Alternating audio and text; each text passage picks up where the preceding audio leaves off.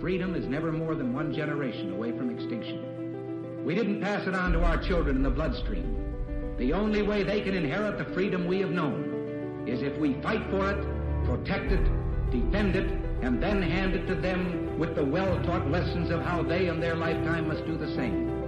And if you and I don't do this, then you and I may well spend our sunset years telling our children and our children's children what it once was like in America when men were free. Welcome back, everyone, to Patriot Coalition Live. I'm Jason Mroczek. Thanks for joining us today.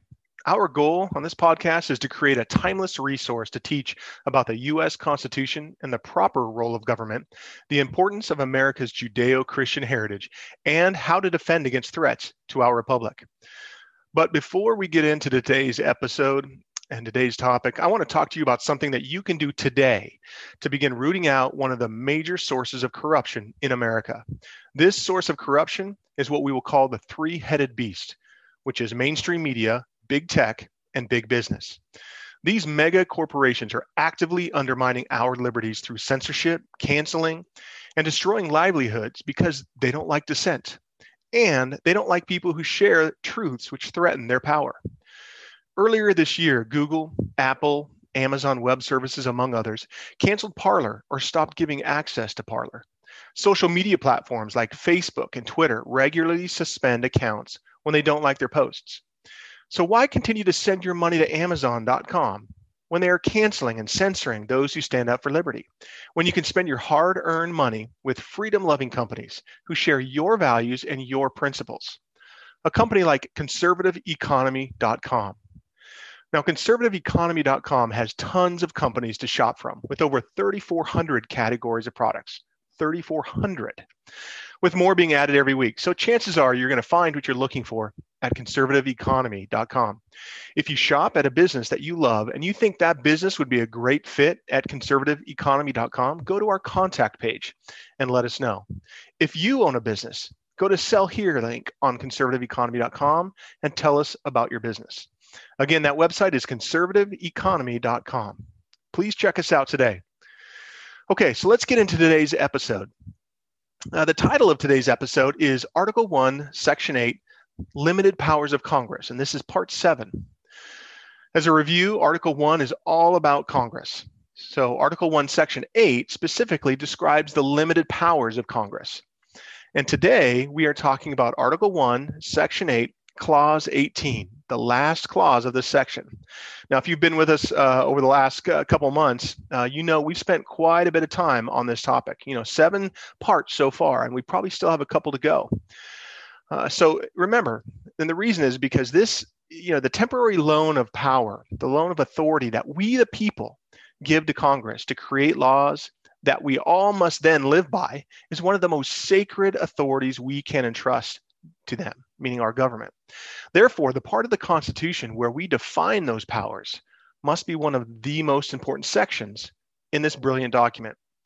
Today, we are talking about really one of the most abused clauses in one of the most abused sections in the entire Constitution. So let's get into it. So Article 1, Section 8, Clause 18 says this, quote, "The Congress shall have power to make all laws which shall be necessary and proper for carrying into execution the foregoing powers and all other powers vested by this Constitution in the government of the United States or in any department or officer thereof." Okay, gang. So this is the infamous necessary and proper clause that is used to invoke essentially unlimited power by the enemies of liberty. And I say that because this is what they feel like is their avenue and their loophole to essentially make laws about anything that they think are necessary and proper. But as you'll see, it does not grant any new authority to Congress. This clause is merely a declaration of intent that should be obvious. But the framers were still concerned that opponents of the Constitution would try to deny Congress the authority to pass laws using frivolous objections about, specific laws not being authorized. So what do I mean by that? Let's look at a few examples. So if you've been with us for a few weeks, you'll remember some of the enumerated powers we've talked about. One of them is collecting taxes. Congress may collect taxes. But the Constitution does not say that tax collectors are to be paid, or that Congress may pass a law authorizing the payment of tax collectors. It doesn't specifically say that, right? Another example, Congress may establish post offices, but it doesn't say that they can pass laws to pay for picks, shovels, or workers to actually build the post offices or build the post roads that lead to between the post offices. It doesn't actually specifically say that. Well, another example, Congress may punish piracy, but it doesn't say that they may pay agents of the central government to pursue the pirates in order to incarcerate them or to punish them in any way. All of these things are powers that are necessary and proper to carry into execution the powers that are specifically enumerated. So in Federalist 33, one of the essays that Alexander Hamilton wrote, he penned one of the most sarcastic and condescending political essays. I say condescending.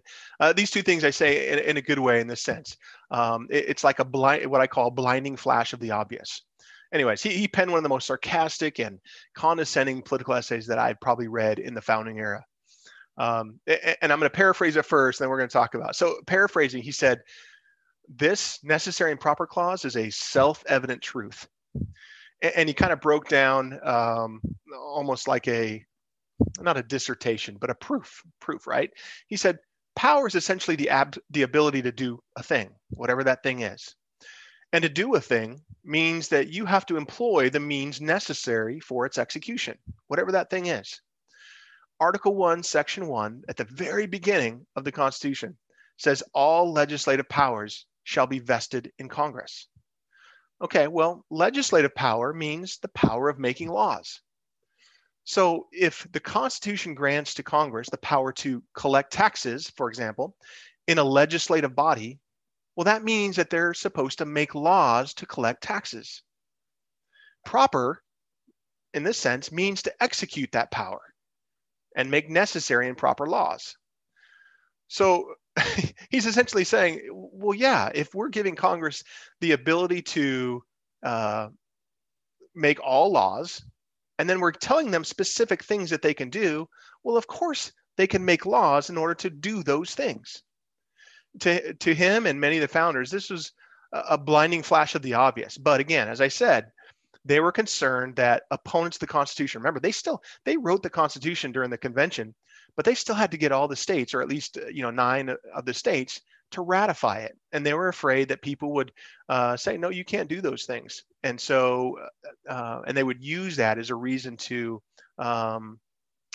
disapprove the Constitution. So here's one of the quotes from Federalist 33, I think that kind of encapsulates Hamilton's disdain for the people who are attacking this necessary and proper clause.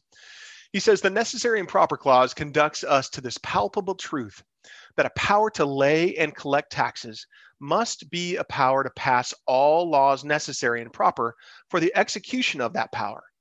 And what does the necessary and proper clause do more than declare the same truth, to wit, that the national legislature, to whom the power of laying and collecting taxes had been previously given, might, in the execution of that power, pass all laws necessary and proper to carry it into effect. So essentially saying, this is a no-duh statement. Okay, so I mentioned that the framers were concerned that opponents of the Constitution would try to deny Congress the authority to pass laws using frivolous objections about specific laws not being authorized. Well, we've come full circle, not full circle, we've switched the other direction. Today, the opposite is true, where Congress tries to grant more powers to Congress through this clause. So let's discuss really quick what this clause does not do, right? It does not grant any new powers. Again, let me, I'll read that here in a second. But what the necessary and proper clause does, it doesn't grant any new powers. Any bill Congress passes must still be within the authority of the central government, as enumerated in the Constitution. It doesn't expand the guardrails, so to speak. It doesn't say, oh, and they can also do extra stuff. No, they still have the same authority. It just gives them the power to make laws to carry those things into execution. Now, today, the enemies of liberty will just cite the phrase necessary and proper, hoping that you don't know about the vested by this Constitution part. So let me read the clause again. The Congress shall have power to make all laws which shall be necessary and proper for carrying into execution the foregoing powers and all other powers vested by this Constitution. Again, and all other powers vested by this Constitution in the government of the United States or in any department or officer thereof. So it is limiting the laws to only those powers that are vested by the Constitution, nothing more.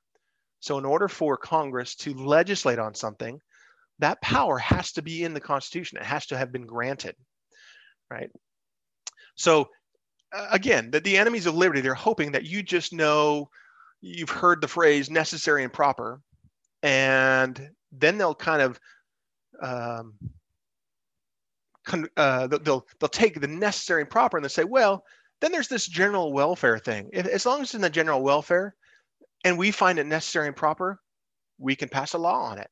And so you can kind of see how those two things together, if we the people are not educated on what the Constitution says and what the intent of it was at the time of its writing, they're just hoping that they can kind of hoodwink everybody into thinking, yeah, they can do kind of whatever they want.